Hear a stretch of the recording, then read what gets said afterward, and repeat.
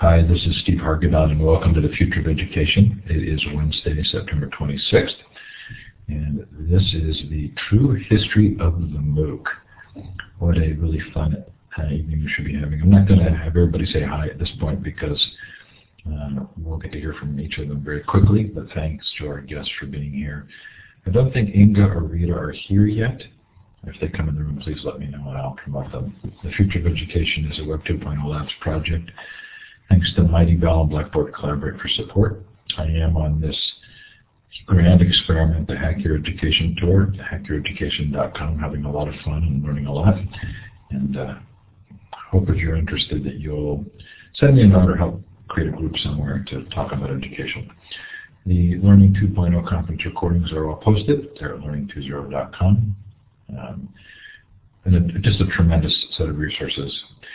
Coming up next week, can't believe it's happening so soon, in the Future of Libraries 2012, October 3rd through 5th. About 150 sessions, great keynotes, 24 hours a day for 2 days. Don't miss it.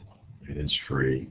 And then in November, the Global Education Conference. This is the third year, our 5-day, 24-hour-day event. We're still taking proposals to present at the Global Education Conference. This is not a global conference on education. It is a conference on global education. It's about connecting students and teachers with each other. We would love to hear from you if you think you have something valuable to teach us. Coming up on the Future of Education tomorrow night, can't think of a more interesting contrast, Thomas Vander Ark on Getting Smart. And then next week, the Library 2.0 and 2 conference on October 9th, Blake Bowles on Better Than College, Denise Pope from Stanford on Challenge Success, Kirsten Olson on Wounded by School, Susie Voss on Bringing Innovation to School. This is new, Jamie McMillan on Legendary Learning, the Famous Homeschooler's Guide to Self-Directed Excellence. Should be really interesting. Anyway, lots coming up. Sure hope you can join us for some of them. They are all recorded. So if you miss them, you can watch the recordings either in full Blackboard Collaborate form, or there is a podcast stream of MP3s. We heard from Ron Richart last night on Making Thinking Visible. Really a brilliant book and a ton of ideas. Lots of fun. Nikhil Goyal, the student author, on his book One Size Does Not Fit All. Zach Malamed in a student voice panel responding to the Education Nation student panel. Bob Glitter and Dana McCullough talked to us about place-based education. Anyway, lots that's there, over 300 sessions, hopefully something that you find of value. We're going to give you a chance now to indicate where you're listening from. Feel free to put them in, put your location, time, temperature in the chat. You can click on the star icon to the left of the map, and then click again on the map. It gives us a visual sense. So North America, Australia, India, New Zealand.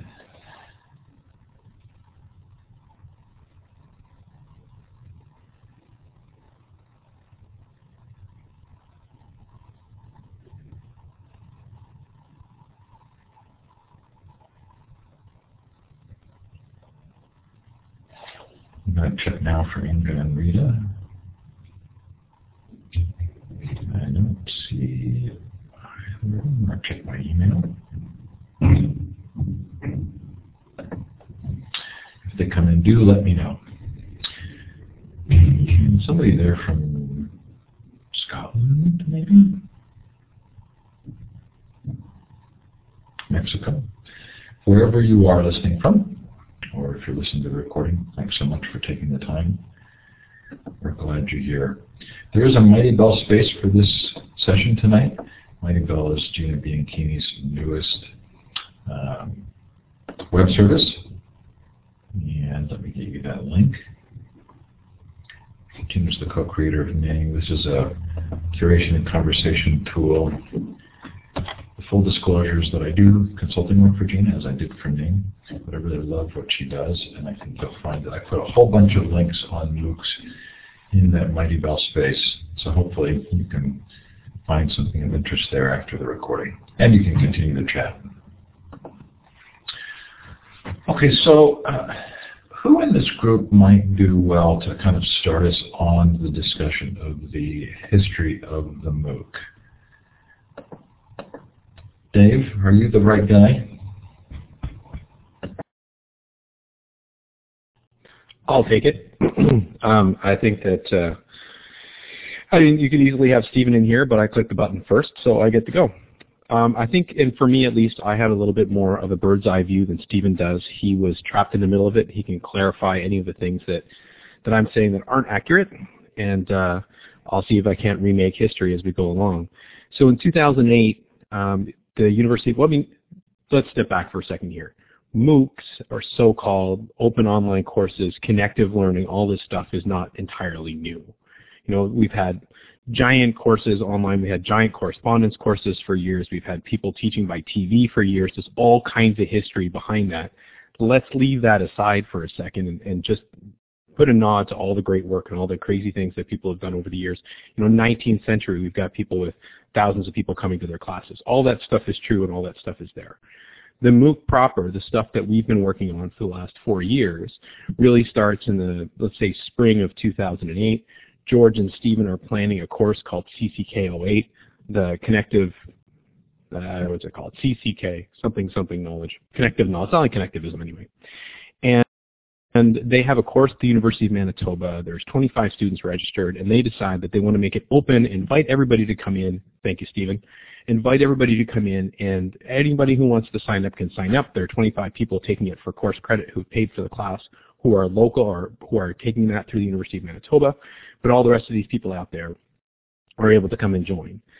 A little bit through the summer, there's 400, there's 800, there's 1,000, there's 1,200, 1,500 people registering, and it's just all of a sudden it's something different is starting to happen. I invited Stephen and George, this is where I come in, I invited them to come on to EdTech Talk and just tell us exactly what was happening and what they thought the potential was and what they thought the implications were. And we started sort of talking around what things could be different when things are scaled. I mean, most of us agree that bigger is different, and certainly I think with the MOOCs that's true. We expected a couple dozen, exactly. And then once those numbers eventually capped out, I think we ended up with 23 or 2,400. I came into that discussion, I think, to the best of my knowledge, I coined the term, much to my eventual, it's led to 4 years of taunting, really. I had a guy actually tell me, I got a tweet a couple of weeks ago, but yeah, thank you, Audrey, a guy who said, I wish I could kill the guy who named this a MOOC. So there's been a lot of that. But I ended up being fortunate enough to be asked to do a little bit of the negotiation on Fridays for that session, so I was kind of involved in the first one, but Stephen and George did all the work and all the conceptualization and all that stuff. So I get way too much credit. But anyway, because all I said was MOOC. But realistically, what happened is that they started a new way of trying to pull all this together. Stephen's Grasshopper software, the newsletter every day, the way that we went about doing it, they really did create a new way of approaching the internet, which to me, the MOOC comes from the internet. It's the internet. It's one of the ways in which you can use the facility of the internet to do education differently. And the ways that, I mean, were there ways in which there were mistakes and ways that it can get better? Definitely, but the particular flavor of the approach, the openness of the approach, and the ways in which the people who were involved in that course were able to structure the curriculum, I think it was the first of the first time that that's been done in that particular way. And to me, from my perspective, it's a way of saying, look, the internet has an amazing connective possibilities. We all know that working together is a way for us to learn. But the MOOC is a chance of saying, for the next 10 weeks, we're going to focus on this one thing. We're all going to put aside all the other things that we care about and focus on this, get together, connect, and learn together along a certain set of paths. And I think that it's really the first time that was done in that kind of organized way.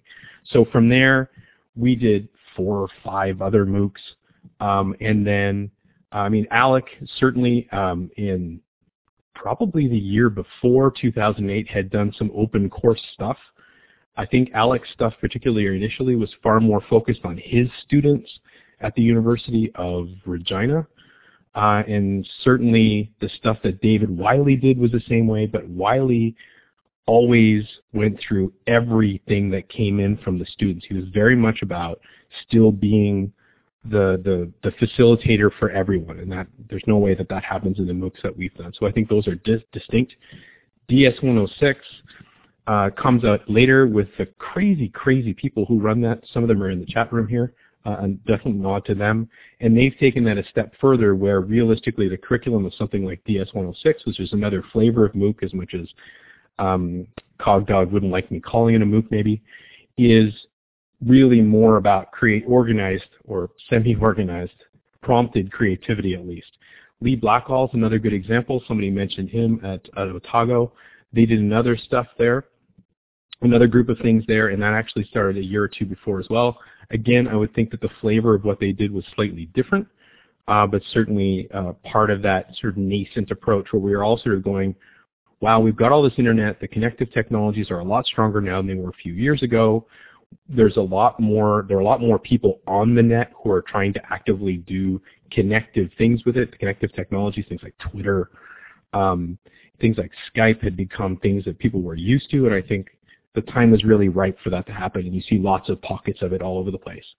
From 2010, 2011, or actually in the really late 2011, all of a sudden MITx comes out, and then right after that you get the Coursera, Udacity, all the rest of this stuff.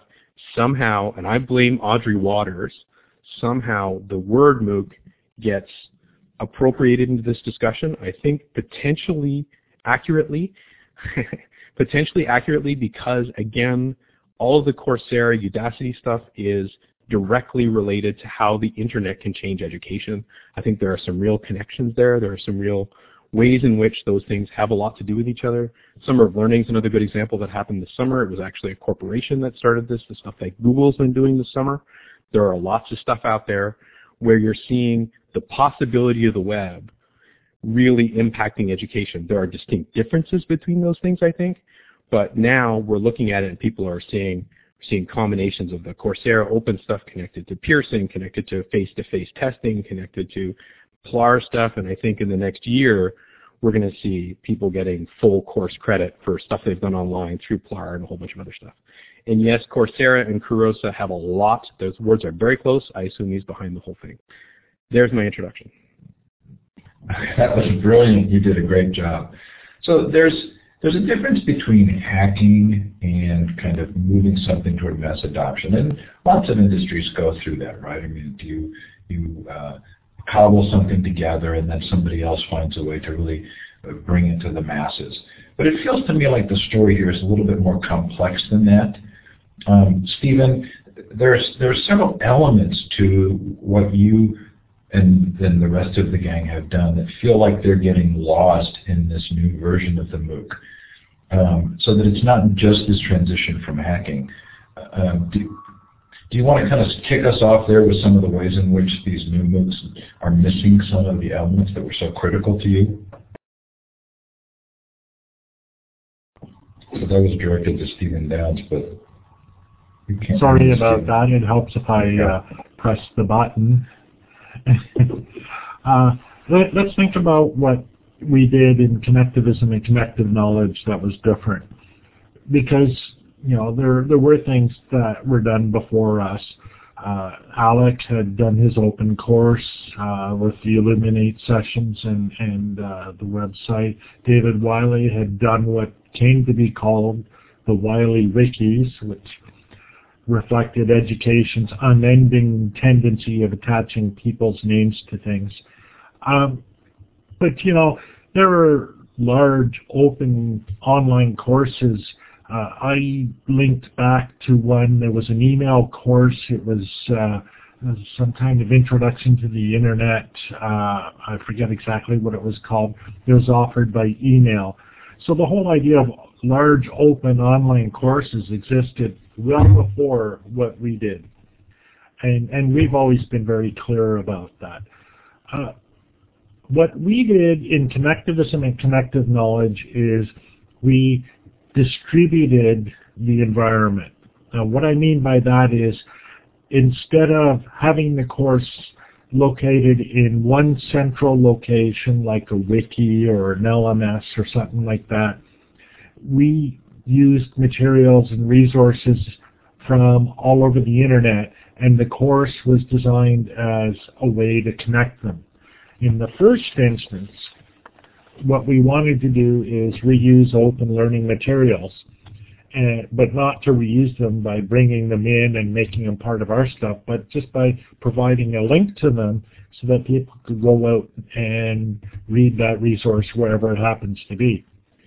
But in the second instance, we also had course participants participate by creating blog posts or whatever in their own environment, in their own Blogger blog or WordPress blog or whatever, and we would link to them.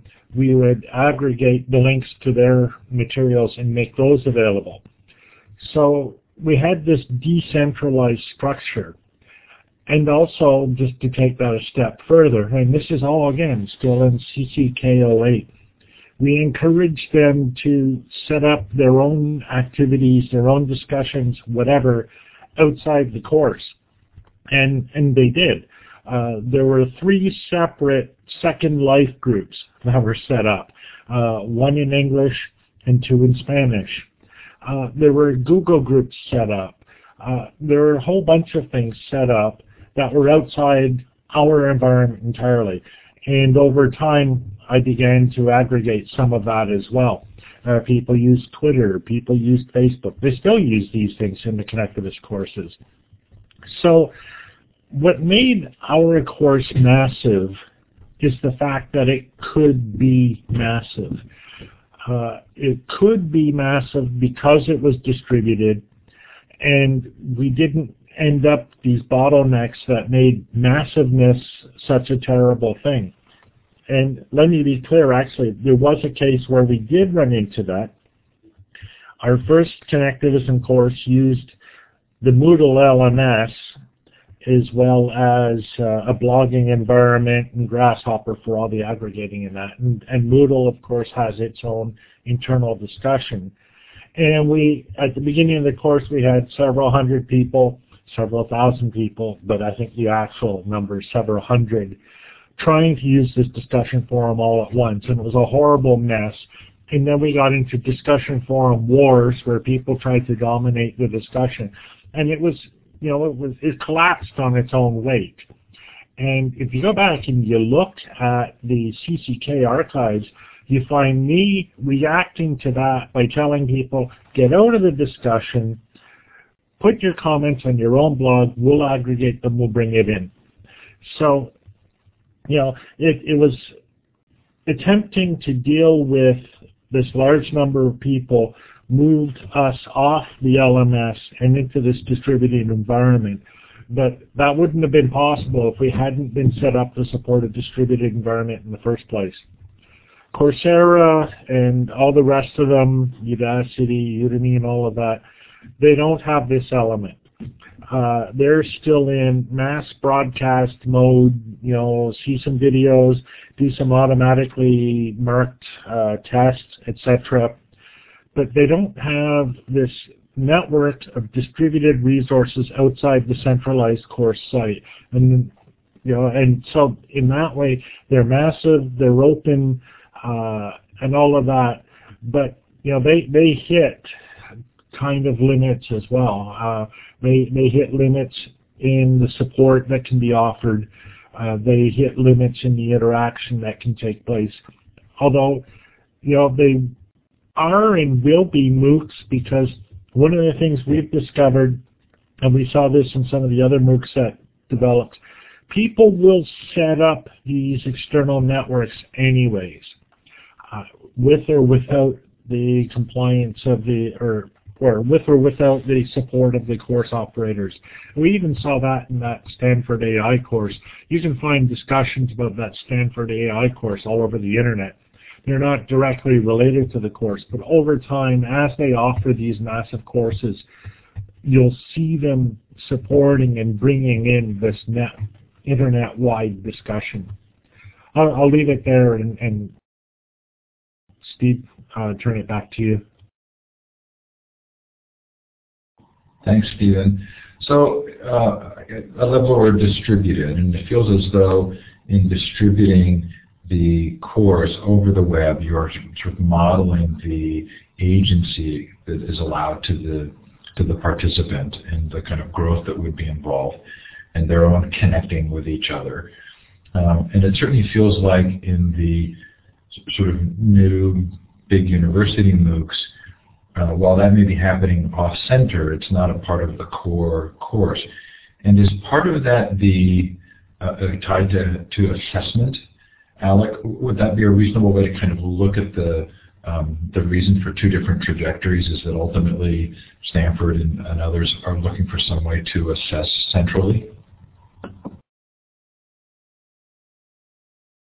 I'm not sure if that's the greatest jumping point off for me, but I'll give it a shot. I do want to go back to what Stephen mentioned as well. The course that I ran, and I've run for about 4 or 5 years, certainly wasn't the massive size of the ones with Siemens and Downs and Cormier, and certainly not the scale of the other the new ones, Coursera, etc. But one of the main tenets, I think, was also the decentralized piece, which I think was really important. If I sound a lot of breath because I'm running around with a laptop chasing after my 2-year-old, so it's an odd sensation. Mine wasn't nearly decentralized, I think, in many ways, let's say the CCK08 one, but one of the main tenets, I think, around that was really the idea of, one, certainly using as many free or open source software as much as that was possible. Really, when it came down to it, was I wanted to use tools that any teacher could use, that anyone could use. In fact, we didn't even use Illuminate or Blackboard the very first year. We did some really crazy hack to Ustream and Skype and 3 other types. I think I have a popular post that kind of describes the process, but it was really quite something at the time. But there was a really important piece, I think more than anything, and it still exists today, was that students, as Stephen mentioned, that students should be in their own spaces. And then at some point there's some aggregation. Although I had most of my course materials online in a wiki, everything really funneled through, whether it was Delicious resources, now I think we use Digo, the aggregation, we taught students how to create bundles. I don't think there was bundles back then, but the idea of them being able to subscribe to each other via Google Reader. But again, certainly have people blogging in their own spaces. The other piece that I think was different than mine, and this kind of goes into the assessment piece, which I think is really quite important. Oh yeah, Google Bundles now work again, by the way. They just decided to work all of a sudden. Google never really paid attention to it closely, but they work now. The other part that was very different about my class is I only had really 20 core students, and those were graduate students from the University of Regina that I really, she's around here somewhere, that I really focused on. The idea of my course was less about creating a MOOC or creating an open course, but it was just basically allowing my students to be actually tutored and mentored by people around the world. So part of it was my philosophy of having things open and letting a graduate class be open. So it was really focused on 20 graduate students, and we decided at some point just to bring everyone else in.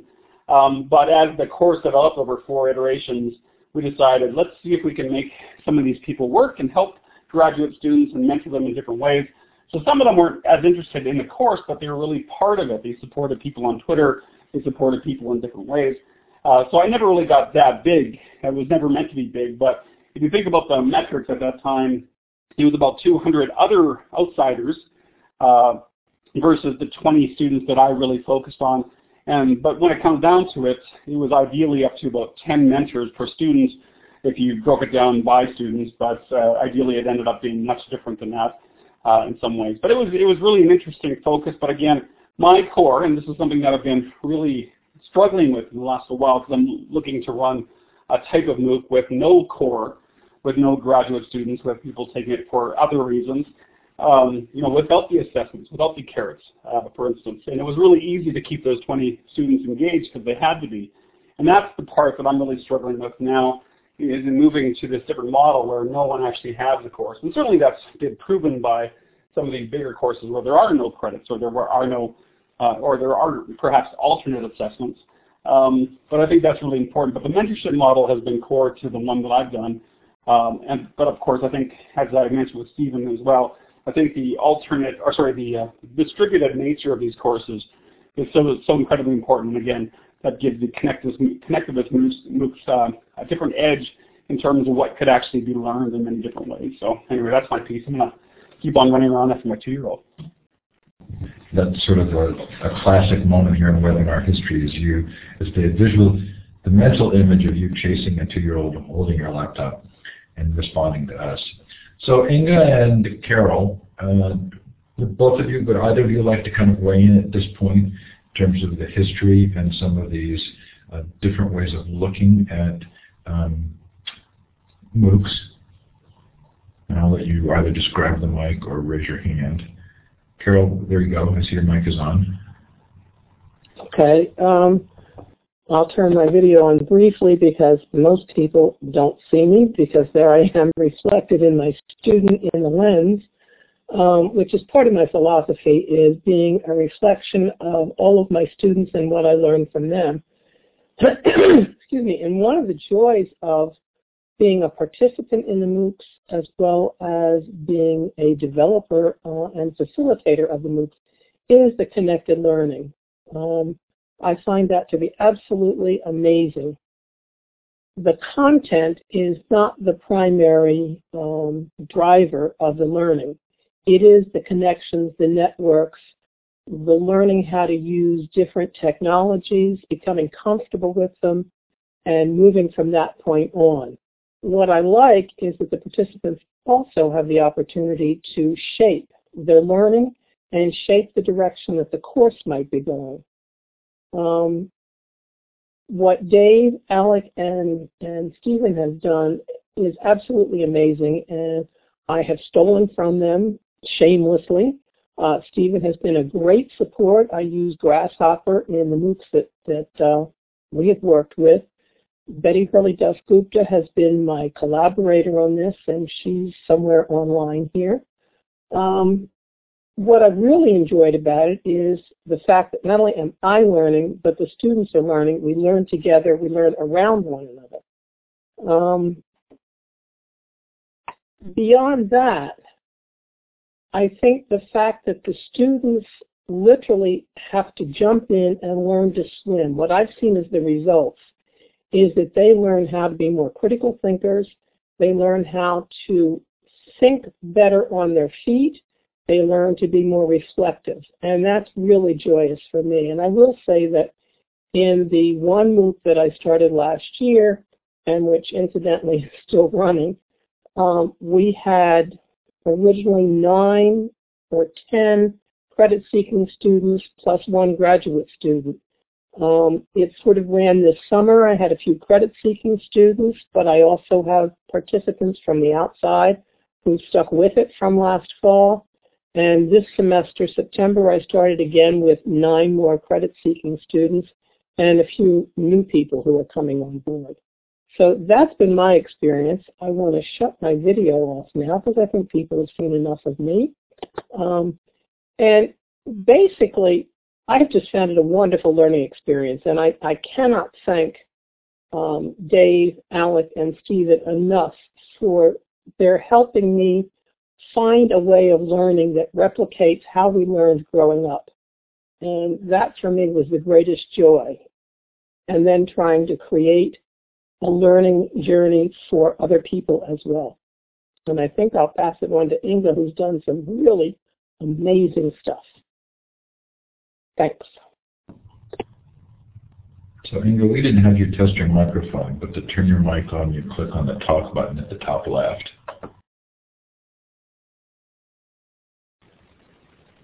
So I totally agree. Sorry, it's my morning voice, so morning European voice at that. I totally agree with Carol that the idea and the natural flow of a MOOC is something to be very grateful for all the pioneers like Dave, like George, and like Alec and Stephen, of course. And the thing I really like about it is to get people communicating with each other in a dialogue, and which I think is especially fantastic if you want to get some expert learning going on, because for adults, in many cases, if you are in specialized into something or you want to specialize in something, you already have that big amount of expertise, maybe in another field. Well, talking from my own MOOC experiences, but even if the fields between the adults don't really match up, because of the MOOC and because of the openness and the option to be willing to create spaces for emergency or the emerging ideas principle, I think it's just great.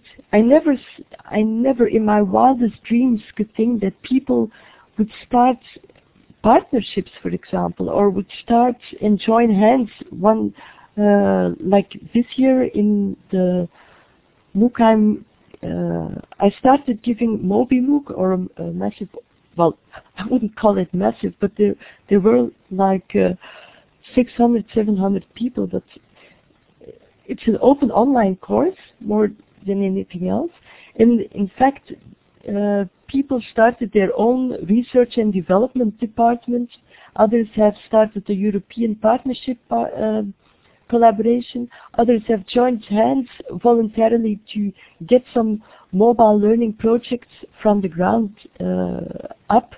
And it seems to work very well, where in the more transformative courses like Udacity and Coursera, you actually just stick to the course. There is less openness for getting new ideas out. So I totally agree that it's wonderful. So George, you're here and I made you a moderator. I had originally put you on the list, and then I went back through my emails and saw that you had sort of politely declined with a busy September. So I'm going to have to grab a picture of you and put it up here. But did you want to just watch, or would you like to contribute? Okay. So I'll ask this question of the panel, and we're all laughing. It's got to be Dave Cormier, who is doing all of this drawing, because we can see the little pencil icon.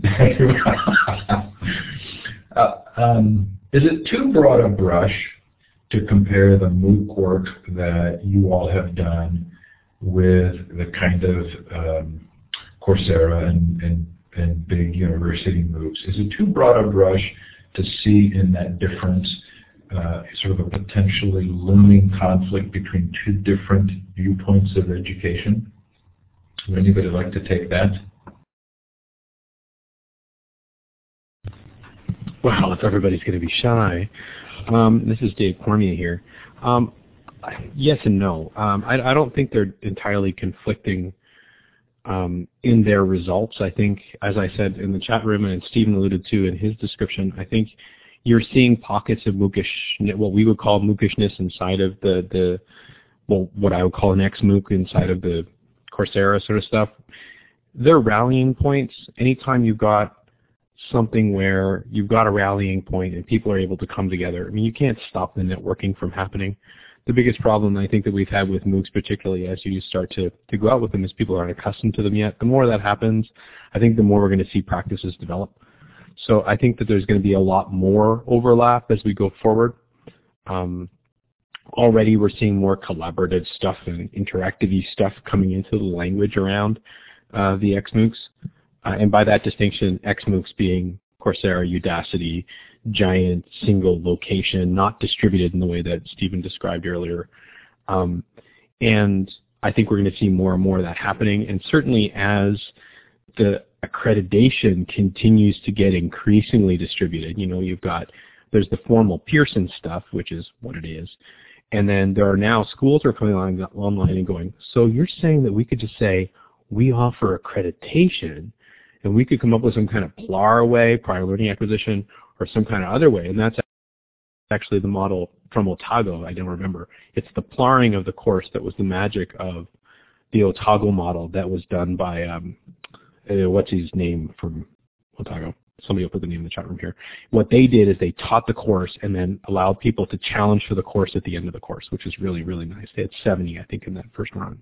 But as the accreditation model continues to be distributed, the courses will get more and more, I think, collaborative as people realize the only thing they need to do is understand what's going on, and then they can challenge for credit in whatever institution they like. And I really can't imagine that there won't be 30, 50, 100 institutions all around the world in the next 2 years who are going to give you ways to just go in and challenge. I mean, Western Governors has been doing it for 10 years.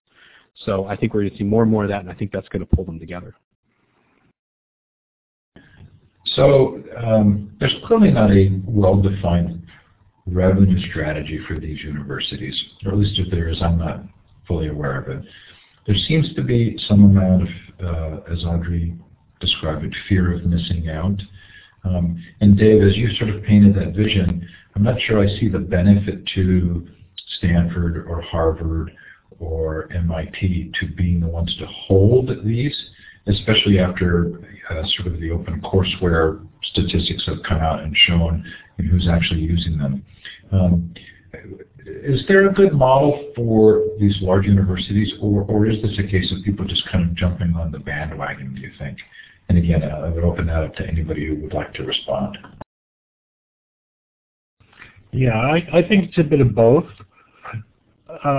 I think that the large universities are trying to forestall a bit the next logical development. And if you can give me a blank slide, I'll illustrate for you what the next logical development is.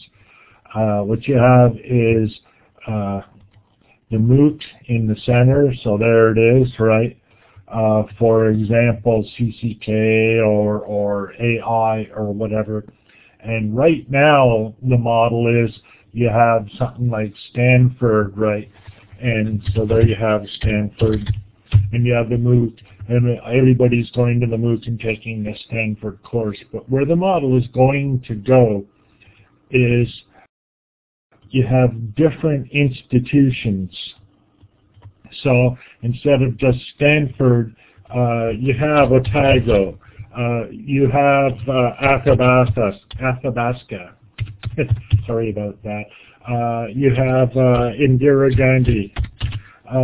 You have Schlepp.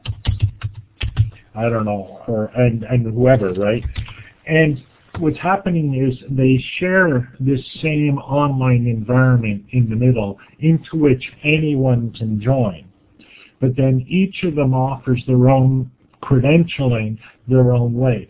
So people go into the MOOC, do what they do, and then they get the Athabasca credential or the Otago credential or the Stanford. If Stanford only offers a certificate, well, maybe you go to Athabasca and you can use your work in the MOOC as evidence for a degree or at least a course credit from Athabasca.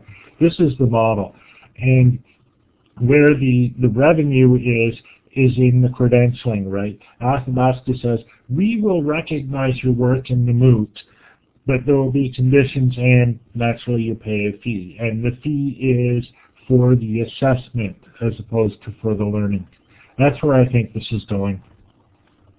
So Stephen, it seems like that's kind of a losing proposition. It's hard to imagine that they can replace sort of the high revenue of students on campus with very low revenue, but maybe that's assuming that you have a high quantity of students in these MOOCs and so paying more. But I'm not sure that makes sense to me. Is there actually, do you think, this kind of rational thought behind it for the universities? Do you think they're thinking about it clearly? Well, look at it. There's a couple ways of looking at it. Let's be clear. For the university, it means lower revenues per student. For the students, that's great. Really understand this. So you can't miss that point, right? For students, this low cost, free access to the materials, free access to the course, low cost evaluation. This is outstanding. This is fabulous. This is what students have been wanting for generations. It's the next step in open education. From the point of view of the provider of the MOOC, it's also a good deal, especially if you can convince Athabasca and Otago and Stanford, etc., to help pay some of the cost of hosting this MOOC. You can also use this large collection of people in the MOOC to sell value-added services. Think of it if you're a publisher, right? You used to publish a textbook that would be used by all of these institutes. Now you're publishing a MOOC online that is used by all of these institutes. And what you're doing is you're offering a freebie, but with value-added services. You might offer private tutoring. I saw something today that talked about a publisher, I think it was Elsevier, offering free open textbook as a plain PDF, but if you want the full-featured ebook, you have to pay a bit of money to them. The universities, Athabasca, say, or whomever, they're not getting high tuitions per student, but they're getting revenue for assessment. A lot of their costs are gone. They don't need to produce and distribute materials anymore, which is, for Athabasca, it's a major cost. And you're doing the actual hands-on assessment with individual students in whatever way you think is best for you.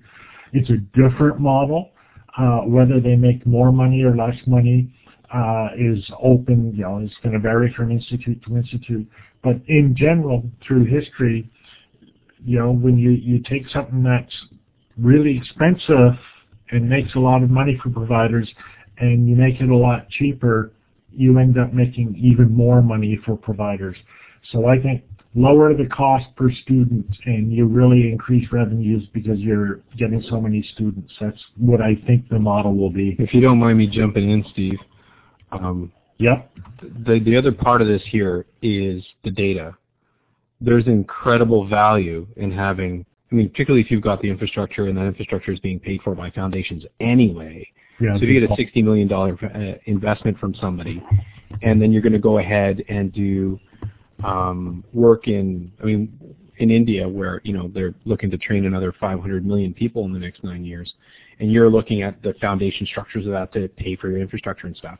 If you have 10 million students who are all working on the same kinds of things, there are things that you can learn about that process. There are ways that, this is how Google makes their money, right? It's just having people's data.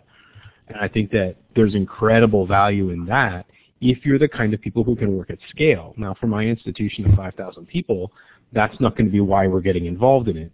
But I think when you look at people who do work at a different scale, who do work at a massive scale, and who have the kind of institutional resources to be able to analyze and do stuff with that data, I think that there's real value there as well. There's a reason why giant corporations give you free things with little sort of access cards. It's because they want to know about the things that you do. And I think that that's going to be immensely valuable going forward, particularly for those people who think that education is something that can be filled with checkboxes. If you see the world that way, I think that there's real potential there. So I do want to make sure we have a little bit of time for Q&A here. But before we go there, what role does the providing of the networking between the students or study groups or even physical meetups, what role does that play in the XMOOCs? And is there a different need in an XMOOC for that kind of interaction than there is or was in the CMOOCs because of the degree of agency and connectivism that was established there? And again, that's for anybody. I saw something just the other day. I forget where it was. I always forget where these things are. But you can probably find it in Google. And what it said basically is that the number one predictor of success in Harvard, aside from getting into Harvard, is the creation of study groups. And I think that if we look at, say, Stanford AI, we'll find that the number one predictor of success in the Stanford AI MOOC is creation of joining of study groups in the Stanford AI. It doesn't matter, Jim, yeah, I don't think it is in a well daily. I thought maybe, but anyhow. I think, it doesn't matter whether Stanford offers this or not. If they're smart, they do, because they get access to all that data and that. But it doesn't matter whether Stanford offers it or not. It's going to be a major part of the learning in this MOOC. There's no way around that. Can I add just a short comment on the MOOCs? Whether no matter which type of MOOC you look at, CMOOCs or XMOOCs, it does keep coming from a dominant, more English-speaking side. And as such, I feel that there is, of course, a shift going on in MOOCs or in the delivery of content, which is even happening even more now than it was in the past. If you look at open educational resources, a lot of them are in English, but that, I think, can result in an extra digital divide with minority groups or different language groups being a little bit left behind. That's all I want to say. Interesting. Okay, so we have about 15 minutes left. I did want to make sure that we had a chance to ask questions. If you posted a question in the chat, I probably have missed it, but feel free to post it again, or you can raise your hand. That's the third icon over in the participant box. It's a hand, and you can raise it, and we'll give you the microphone. MOOC fries. How funny. It actually made me think that Dave was saying that there's a market for the accreditation. I also wonder if there might not be sort of an interesting side market in the kind of study groups or connecting, especially in physical connecting in different cities. While we're waiting, okay, so where did MOOCs actually come from? So I think Dave answered that at the beginning of the show, that he'll take credit for having created the name, but if you wanted more than that, blame. If you want more than an name, please feel free to drill down on it. I'm a little curious about the lack of professional generosity or recognition by the XMOOCs of the CMOOCs, but is that just my limited perspective? Do you feel like Coursera and others have pointed back to the roots in a thoughtful way? Anyone? No. And that's because that's the way these institutions operate. If you look through the history of this stuff, and this is a pattern that's been repeated over and over and over, look at, for example, the open learning management system that became MIT Sakai. Look at Open Archives Initiative that became pretty much unaccredited, became DSpace. Look at learning design that was created by Rob Coper, which was basically appropriated by IMS to become learning design, and so on. So that's what they do, right? They don't credit, and that's just the way they operate.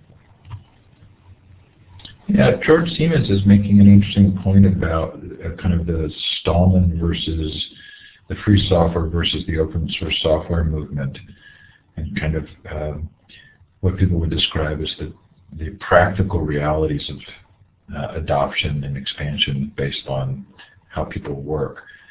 And that would imply that the kind of connectivism that's associated with the CMOOCs is sort of will always be kind of a secondary narrative. Can we see a path here where, Stephen, as you've described this central space that everybody's working in, where the connectivism model could become the primary model? Are we at a point in history where that might happen? Well, yeah, the connectivism model will be the primary model. Just on the open source and Stallman thing, that's another example. There were all kinds of open source initiatives, and then someone from Berkeley comes along and invents it. And then it's now exists. But you know, it didn't originate there. It's credited there. No, look at the picture I've drawn. I've been busy drawing here. You see the X MOOCs in the center. The X MOOC, that's the content nexus, if you will. And that's as far as they've gotten. These X MOOCs have to grow out. They have to grow into that network because they can't sustain simply as, you know, content and automated testing. There's a limit to what they can do. They have to extend outward. They have to grow to become CMOOCs. But it's hard to do. I mean, it took years to write Grasshopper, and they're trying to do this stuff in like 6 months or whatever. It's hard to set up this kind of network so that it works, but they will do that over time. I think there's no question. But they'll do it in an actual proprietary sort of way, so they're tying into Facebook and Twitter and all the rest. And actually, I'll put those on this diagram now. So we haven't really talked about the definition of open, but Audrey's been blogging about this and talking about it a lot. And does it, how important is it to be specific about what open means? And are we even able to be specific? I think the danger always, this is Dave again, I think the danger always is to get into some kind of semantic debate about things like this. There's no real way for us to nail down definitions like open. I know what I mean by it, kinda, and I've been thinking about it for a long time, and it's still kind of fuzzy really in my head. Could I give a definition if held up against the wall? Probably, but I'm not sure how helpful it is. These discussions end up being, in our day and age, end up being decided in the media. I've had people in the streets here in Charlottetown, Prince Edward Island, ask me if I've heard of these MOOC things. But it has nothing to do with any of the work that I've done, however little I've done, and however much I've ridden on the coattails of my betters. And I don't think that open is any different. I mean, I still fight for the things that I believe in openness and how important I think it is. But the actual debate about the definition, I think, is one of those things that just creates sides. It doesn't actually bring people in. Any other thoughts about that? I mean, that's being decided by the media is an intriguing way to look at that. But it does feel like there are times when it's really appropriate to say, okay, you're calling that open, but it's really not open. I'd say we're getting more of that from the open community than anywhere else. The Creative Commons trying to divide things into licenses that support free culture and licenses that don't. The way I define it in a very rough and ready way, and if you push me on it, I'll refuse to distinguish further. Free and open. Open means anyone gets in, and free means you don't have to pay. And you know, I think that's the sense that most people understand, and the rest is for lawyers. But isn't it true also that the connectivist MOOCs had a commitment to using open content as well as being open to anyone? Well, it's a practicality, right? We didn't have any money. And we weren't about to charge students money. And you know, there was the method of linking to the content, and we can only really practically link to open content. I support what Stephen just said, and also it helps students or participants to also bring their own content into it by keeping it open. They don't feel quite as inhibited about bringing their blog posts and other materials that they find into the MOOC that other people can then build upon. Dave, am I right in remembering kind of the 6 points of the MOOC from you, and I couldn't say where it was, but personally from your standpoint, is open just about that it was cheap and available, or wasn't there a sense that it was actually kind of a part of the ethos? I'm terrifyingly passionate about it being part of the ethos. When I say that I don't think we're going to be able to, we shouldn't fight over the definition of open, I don't mean that we shouldn't accuse other things of not being open. So And there are definitely parts of how to succeed in a MOOC that I've talked about, and maybe that's what you're thinking about.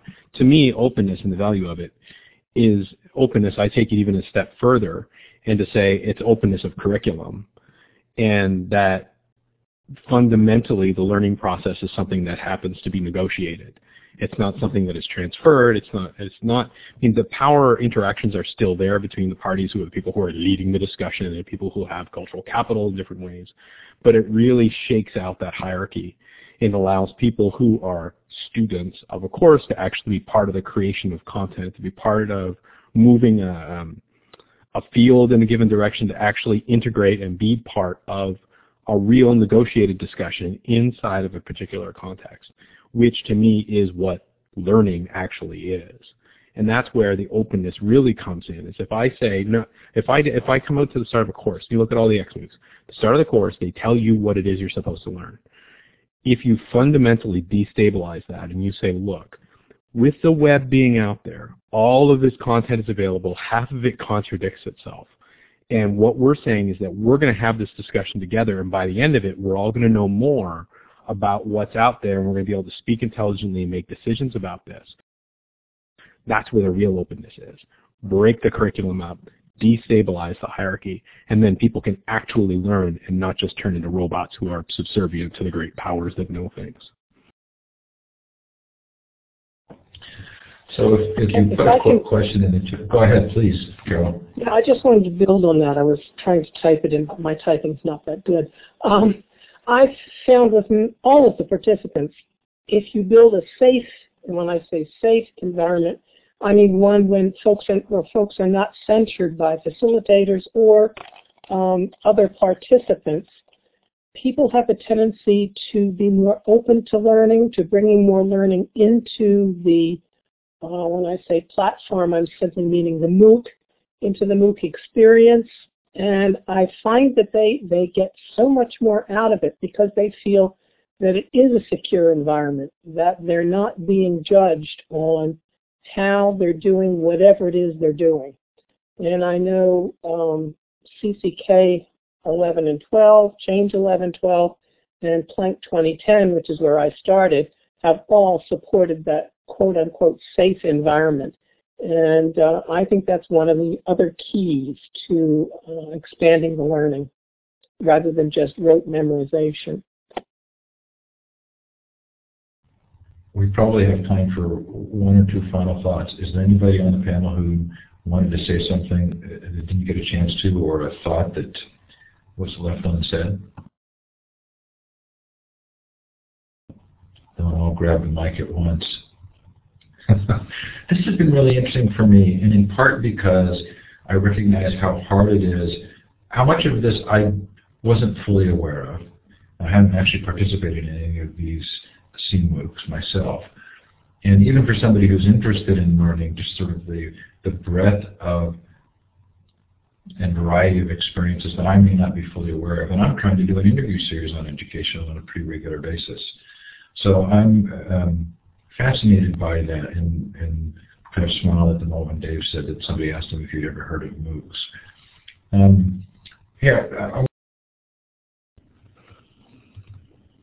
Yeah, I've had people inside the organization where I work send me information on this new trend.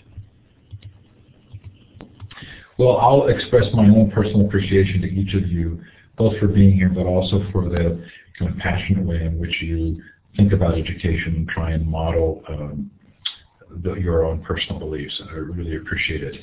And thanks for being here tonight. Thanks everybody for joining us. Tomorrow night, if you want a horse of a different color, come here, Thomas Vander, talk about getting smart. And thanks everybody for being here, and thanks to our panelists.